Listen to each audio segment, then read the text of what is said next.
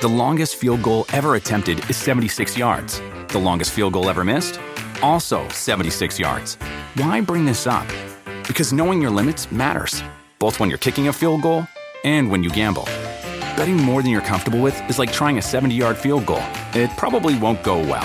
So set a limit when you gamble and stick to it. Want more helpful tips like this? Go to keepitfunohio.com for games, quizzes, and lots of ways to keep your gambling from getting out of hand. It's man-to-man coverage. This is the PFT PM podcast. And now, your host, Mike Florio. It's an unexpected January 18 edition of the PFT PM podcast. Those of you who follow it closely know I typically only do 4 days a week, and Thursday is usually the day that I skip. But just recorded an interview with Cardinals running back David Johnson, one of the best young players in the NFL, who had his season derailed in Week 1 against the Lions. Had a chance to talk to him, and I'll bring that to you in just a few minutes. There isn't much that's happened since we went off the air earlier today on PFT Live. There was one thing I noticed that got my attention. It sure looks like the Dolphins are going to have to choose between tagging Jarvis Landry or letting him hit the open market. And it's going to be about a $16.5 million proposition to tie him up for one more year. And then they'd have to give him a 20% raise the next year or sign him to a long-term deal with $16.5 million as the starting point. If they're not willing to do that, then the question becomes, what will someone else pay for him? Where does he really fit in the hierarchy of receivers? His numbers aren't overwhelming, but he catches a lot of passes. Now, his average per catch, not up there with the likes of his good friend Odell Beckham Jr., but he catches as many passes as OBJ. And the question becomes, what else does he bring to your team by way of that toughness, that hard-nosed mentality? Reminds me a lot of Hines Ward. A guy that you want to have out on the field, a guy you hate if he's a member of the opposition, but you love if he's on your team. And it's going to be interesting to see how other teams value him. That's what it may come down to. No franchise tag, quite possibly, and then finding out what the market is for Jarvis Landry's services. And would he take as much or less from another team just to say to Miami, hey, you had your chance and you didn't take care of me. I'm going elsewhere. I'm going to any team that I want to go to. I want to go to a team where I'm going to be the top option, and they're going to build the passing game around me as the primary receiver. And, of course, the contractual magnitude would dictate where that guy's going to fit long-term in the pecking order. But it's going to be an interesting dynamic to the offseason. We talk so much about quarterbacks, but if the Dolphins don't tag Jarvis Landry, we very well could see him changing teams. Now, David Johnson has 3 years in to his rookie contract, but now really isn't the best time for him to sign a long-term deal because he hasn't done anything all season. That's one of the risks of injury. You get hurt before you get paid, it delays the timetable.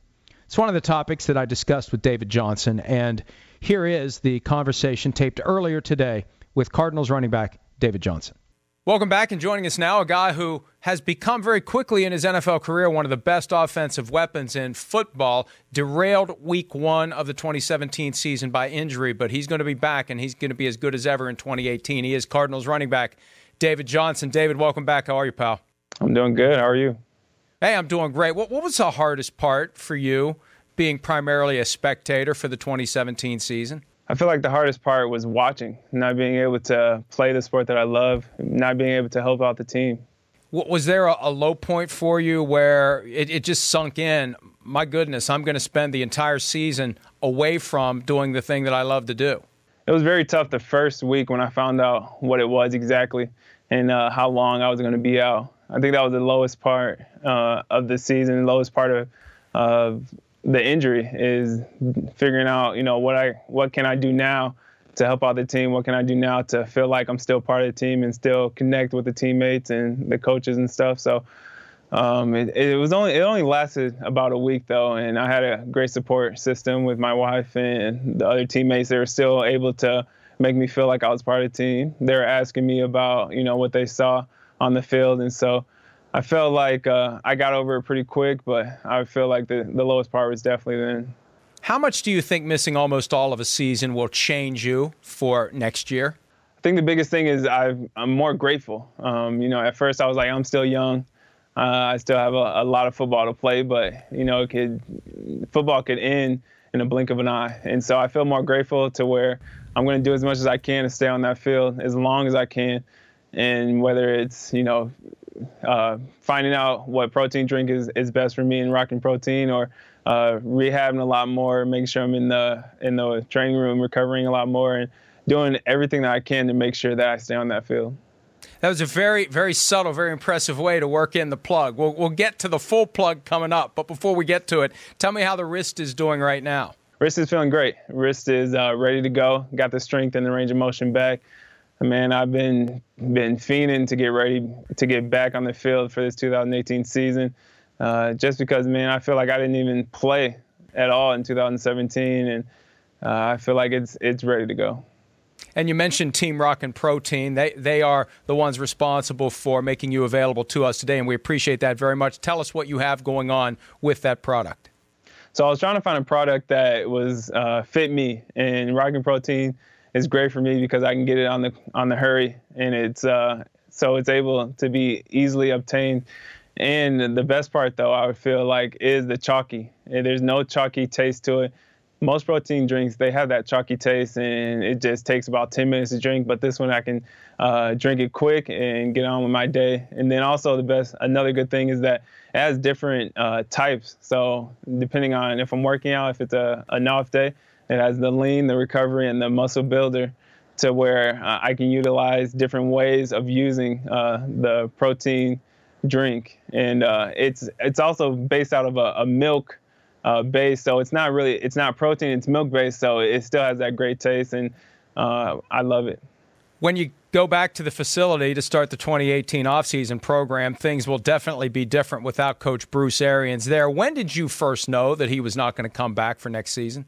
I didn't know until when he actually announced it to the players, and we kept it quiet until the next day, the last game, and it definitely hit hard because he was such a big, impactful person when I got to the league. He was the one who was always on me, making sure I was doing everything right. And he's the one who's helped me get better, improve as I was going along throughout each game and even each drive. He was always talking to me and asking me what was up and helping me out. So I feel like with him, leaving is going to be tough. There was a sense that he was going to walk away after the season, but he seemed to do a very good job, David, of keeping it to himself. Did you have any hints, any clues throughout the year that maybe this was going to be it? No, not at all. He coached the same throughout the year. Even though I wasn't, playing, he still was coaching the guys the same way as if, he was coming back next year. He was still, harping on them, everyone else around the NFL, the media, and all those people still, he was still treating them the same, being his same cutthroat, let you know what he thinks, character and behavior, and no one really knew until he told us. How closely, David, are you paying attention to the search for a new head coach of the Cardinals? I'm definitely staying aware, but I don't know what Steve Keim and Mike Bidwell are thinking, but I know obviously they're going to get a coach that fits the team and a coach that's going to be ready to elevate this team and get us to that Super Bowl. Do you think there's a coach out there that the team could hire that maybe would result in Carson Palmer changing his mind and coming back and playing, or as far as you're concerned, is he done? I think Carson's done. I've talked to him. I was trying to get him to come back just because he was another person who was very impactful in my, not just on the field, but also off the field. And I was trying to recruit him to come back, but I think his mindset is that he's retiring, and I definitely understand where he's coming from. And I'm definitely still going to stay close with him, from now on. When we talked to you last year at the Super Bowl, you looked right into the camera. You made the pitch both for Carson Palmer and Larry Fitzgerald to come back for another year. It feels like Larry's on the fence. What's your best pitch for him to come back? Larry's got to come back. He's still playing at a high level. I think he had 100 receiving receptions, and he's had 1,000 reception yards. He went to another Pro Bowl. So he's got to come back. He got to, finish out and help us get to this Super Bowl that he's trying to get. Any thoughts on who the quarterback will be in 2018? No, not at all. I don't know the coaching staff or the quarterback. I know I do trust Blaine, and I definitely do trust Drew Stanton. I've played with those guys, and I have all the confidence in the world for them. They're great leaders and great quarterbacks. But as far as who's coming back, I don't know. Adrian Peterson joined the team after your injury, and until he got injured, he seemed to have a major impact on the Cardinals offense. Well, give me one thing you learned from either watching him or talking to him that's going to help make you better next year. The work ethic. I already know I have a good work ethic, but I think with him coming back and us both being actually playing, we're going to be able to really help elevate each other's game. And I've watched him, ever since I was growing up in Iowa and he played for the Vikings. I watched how dominant he is on the field, and he still looks like the same young Peterson that I remember growing up watching. And so I feel like his work ethic is one of the biggest things that I've learned. In practice, he'll run 50 yards after, getting the handoff. He'll make sure he finishes the run, and I feel like that's definitely going to be great for us two to be back next year. And, David, I know there's a lot of questions that need to be answered about the makeup of the team, quarterback and coach, the most important. But where do you feel the Cardinals are right now in the division? We've seen the Rams get better. The 49ers seem to be on the upswing. The Seahawks are still the Seahawks, even though they may be down a little bit. Where do the Cardinals fit in? We're definitely at the top. It's a tough division, but I feel like we're definitely still at the top. Even with all those injuries, we still finished 8-8. And with everyone coming back healthy next year, we're going to be at that top of the division.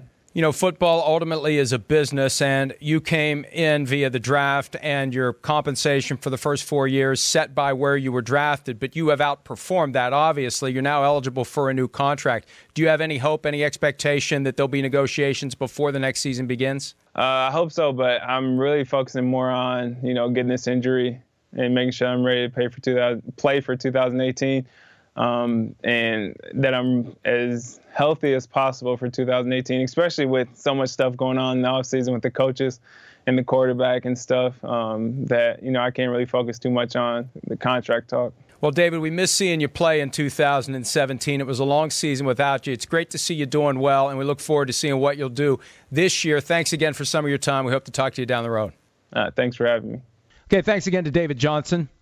One of my favorite young players in the NFL, and it's amazing. It's cruel, but it's amazing how guys fall out of sight, out of mind. It's easy to forget a player who gets injured week one because you just replace him and you move on. And you look at the Final Four, none of these teams making any apologies for maybe benefiting from injuries suffered by other teams, other players. The Vikings would not be in the Final Four right now if they don't break Aaron Rodgers' collarbone. Not that they did it on purpose. Stats and I argued today on PFT Live whether I was implying they did it on purpose. I think it's accurate to say the Vikings broke Aaron Rodgers' collarbone. That's factually accurate. That's not suggesting any type of a Jeff Gillooly situation. They broke his collarbone. A lot of it's his own fault because he held on to the ball for too long. He was trying to give Martellus Bennett more time to get open. He did. And then he dropped the pass. The fitting end to the last meaningful pass from Aaron Rodgers. Remember, he came back for a game, didn't work out, and they shut him down the rest of the year, as they should. Whatever happened to that report from Shefty about teams wanting to have Aaron Rodgers declared free agent because the Packers put him back on injured reserve when he didn't have a new injury or whatever it was. Look, teams complain all the time. I think there's a responsibility for us in the media to not be party to the petty whining and complaining. And if we're going to pass along the fact that teams are complaining, I think it's incumbent upon us as purveyors of NFL information to put it in context. See, that's not what the information robots do. I didn't start down this path with any desire of escalating the feud with Shefty, a.k.a. Morty Seinfeld. But pay attention to what he does and what he doesn't do. He just churns out information. You never hear analysis. You rarely see opinion. And when you do, it's the most low-hanging fruit. There was a video going around of him being all pissed off about all these concussion controversies. Yeah, so's everybody else. Way to go out on a limb, Shefty. Oh, it shows he has fire. Yeah, he has fire when it's the same take that everyone else has. You rarely see any controversial comments from him, in part because that could undermine his network of sources that will give him a 5-minute heads up before a transaction is announced, which is the lifeblood The oil can of the information robot. Enough of that. We'll save that. We'll put a pin in that for another day.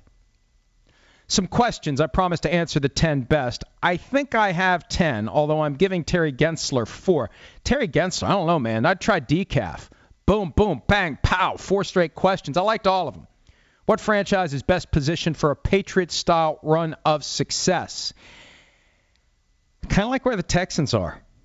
Because what's the key ingredient? Franchise quarterback. And I love me some Deshaun Watson. I think he's going to be great. Bill O'Brien under contract for 5 years. Brian Gain there is the GM. Great defensive players. I really do think the Texans could end up being a dominant force for years to come. Now, they may have to worry about the Jaguars. But until the Jaguars get a young franchise quarterback, I can't say them. And the Saints, I think, are going to be in the mix next year for the Super Bowl, but their quarterback's 39. Look for the teams with the young franchise quarterbacks. And there's so much of this narrative now that you really don't need a franchise quarterback because 3 of the 4 teams in the conference championship round don't have franchise quarterbacks. Bullshit.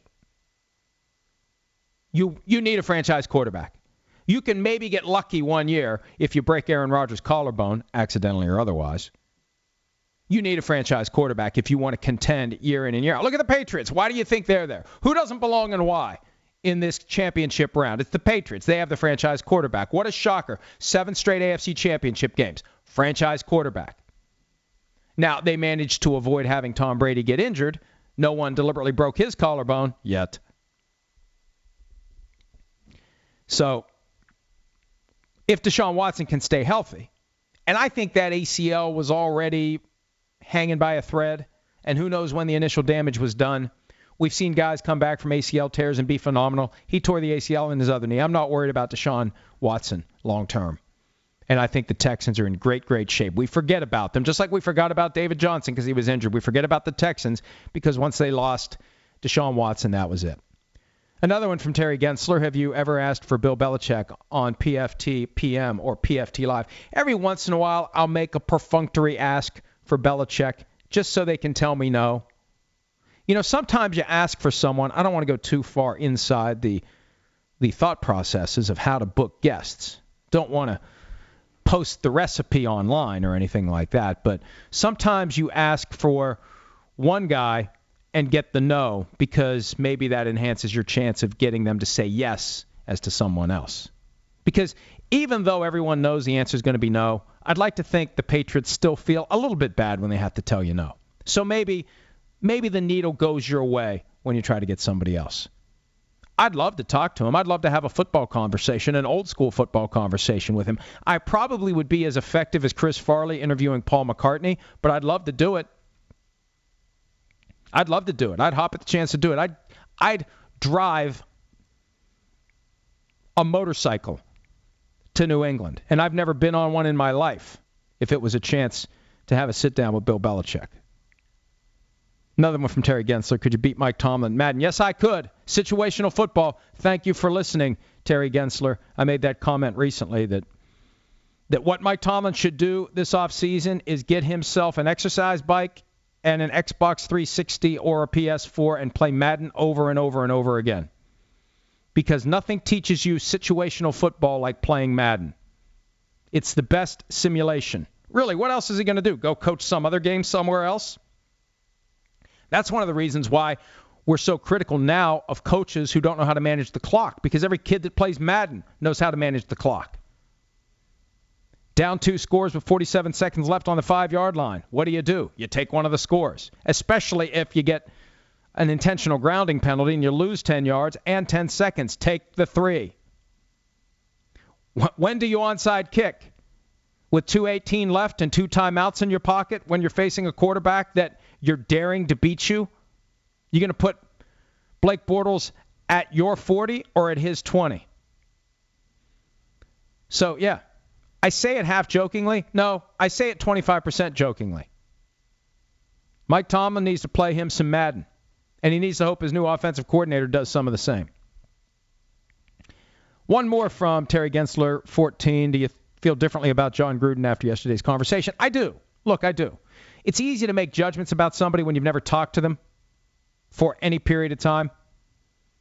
But now I understand why he wasn't Chucky. I was disappointed that he wasn't Chucky in the broadcast booth. I think a lot of us who grew up in the 70s have been dying for a Monday Night Football booth that has the same level of tension and drama and candor and just biting wit that we saw when it was Frank Gifford, Don Meredith, and Howard Cosell. And I think we finally accepted it's never going to happen again. I think once John Gruden wasn't Chucky, I accepted that just was a special time and it's never going to happen again. Just like the halftime highlights during that era was special because you otherwise didn't see the highlights, at least from any game other than the one that was played in your local market. So I have a different understanding and appreciation for Gruden, and I think he's going to do a very good job in Oakland. The question is, can they stock the roster with the right talent? And can he reach Derek Carr through means other than yelling and screaming and, to use his word, acting like a lunatic, which we have seen from time to time, which is very entertaining. At Sean Alvashire, what is the more cutthroat profession, law or sportscasting? Every profession where there's competition, there's a certain degree of cutthroat. It's just the way it is. Pride and ego get involved. If you care about what you do, and there are others who do what you do, and you want to be the best at what you do, you pay attention to what they do. And look, I don't know what kind of stuff goes on behind the scenes. I try to avoid that stuff.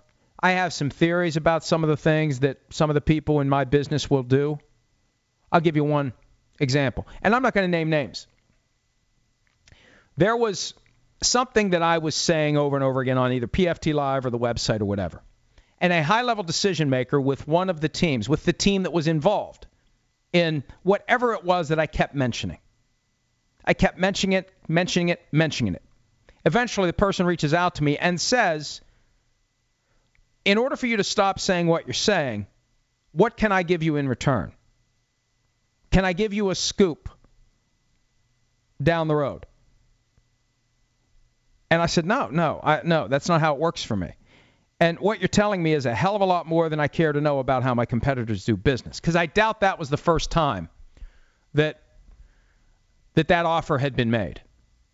And I rejected it. But pay close attention if you care. Most people don't care because they just want the information. The people who traffic in the information are very careful about saying anything that would piss anyone off and that would cut off their flow of information. So they play it very straight, down the middle, nothing too far one way or the other, and as a result, not a lot of authenticity in what they say. And that's fine. There's a role for those folks, but let's not assume that there's something they're not. Let's not puff them up into something bigger than they are. They just traffic in information, and they make compromises to be able to traffic in information. That's fine. That's just the way the world works. Now, the more cutthroat profession is law because litigation is premised upon an adversarial process. So you're always fighting. You're fighting by definition. The fighting in this business is more behind your back. Very rarely do people get into it face to face. Except when you accidentally text someone that their new glasses are making them look like Morty Seinfeld. Then it gets a little ugly. Somebody ended up guessing what Shefty's response was. Somebody had inside information. All right, couple more because I got to go. At Beef Flow Fo Show, is the Tommy injury real or is it a Belichick smokescreen? I saw someone suggest that it's a built-in excuse in the event that he sucks against the Jaguars defense. That's the best explanation I've heard so far.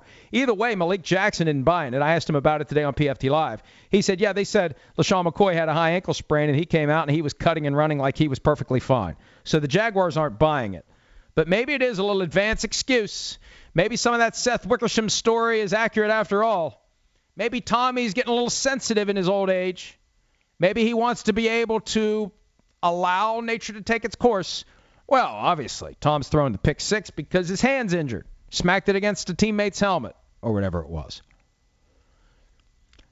Another question, Paul PJ5. What Super Bowl matchup of the remaining teams do you want to see most? I think I'd like to see. Now, look, I'm a fan of excellence, and the Patriots have had a run of excellence that we're never going to witness again in the NFL. I'd be shocked if we see it again. And they'd love to get the number 6 and match the Steelers.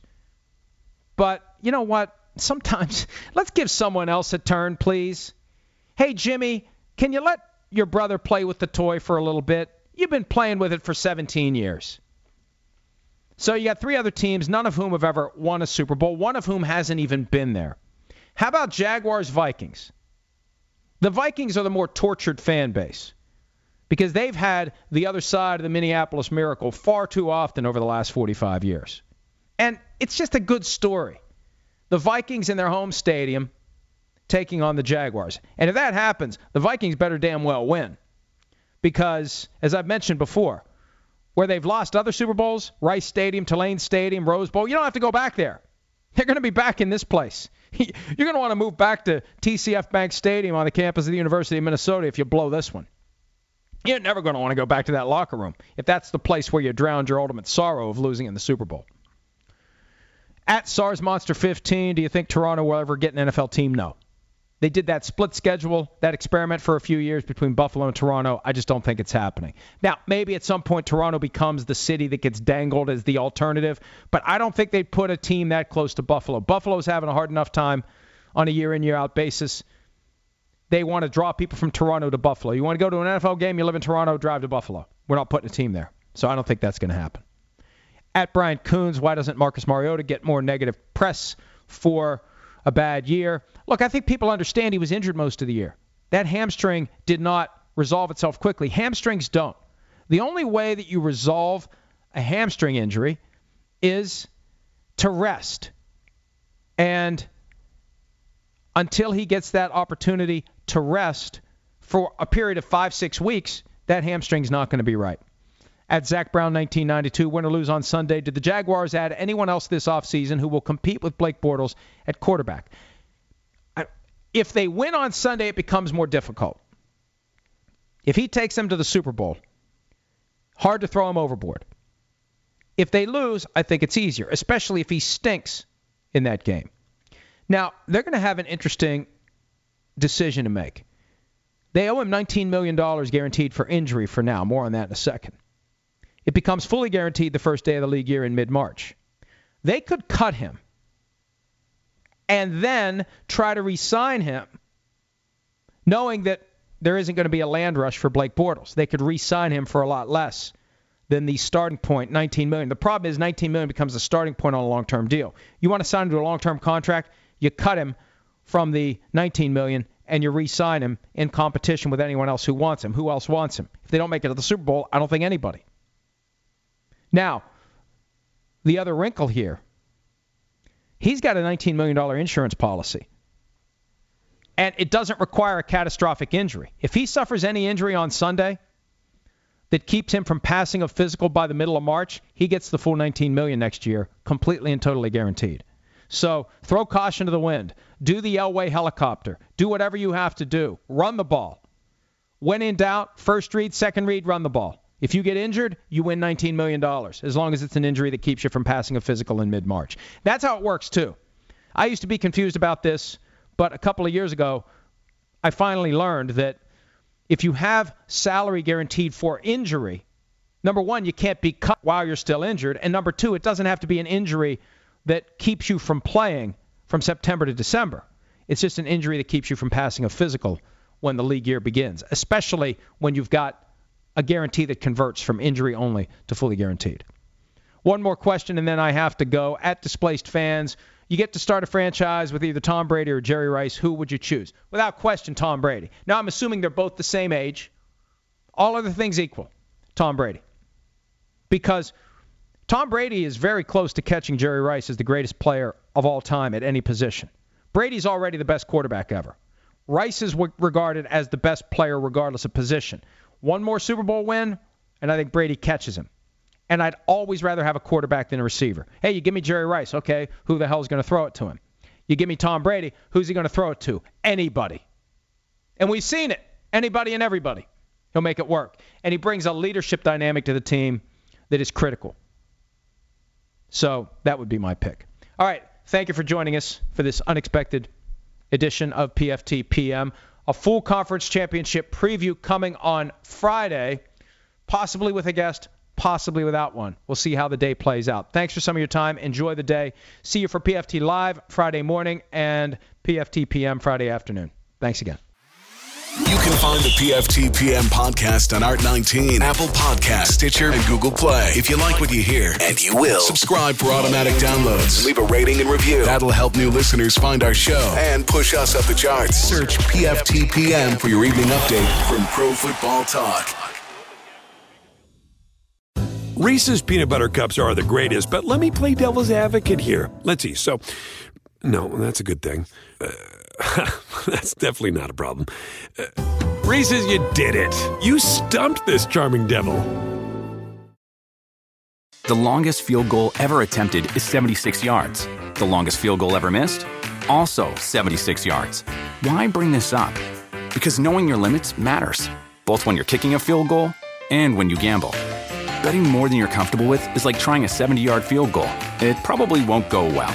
So set a limit when you gamble and stick to it. Want more helpful tips like this? Go to keepitfunohio.com for games, quizzes, and lots of ways to keep your gambling from getting out of hand.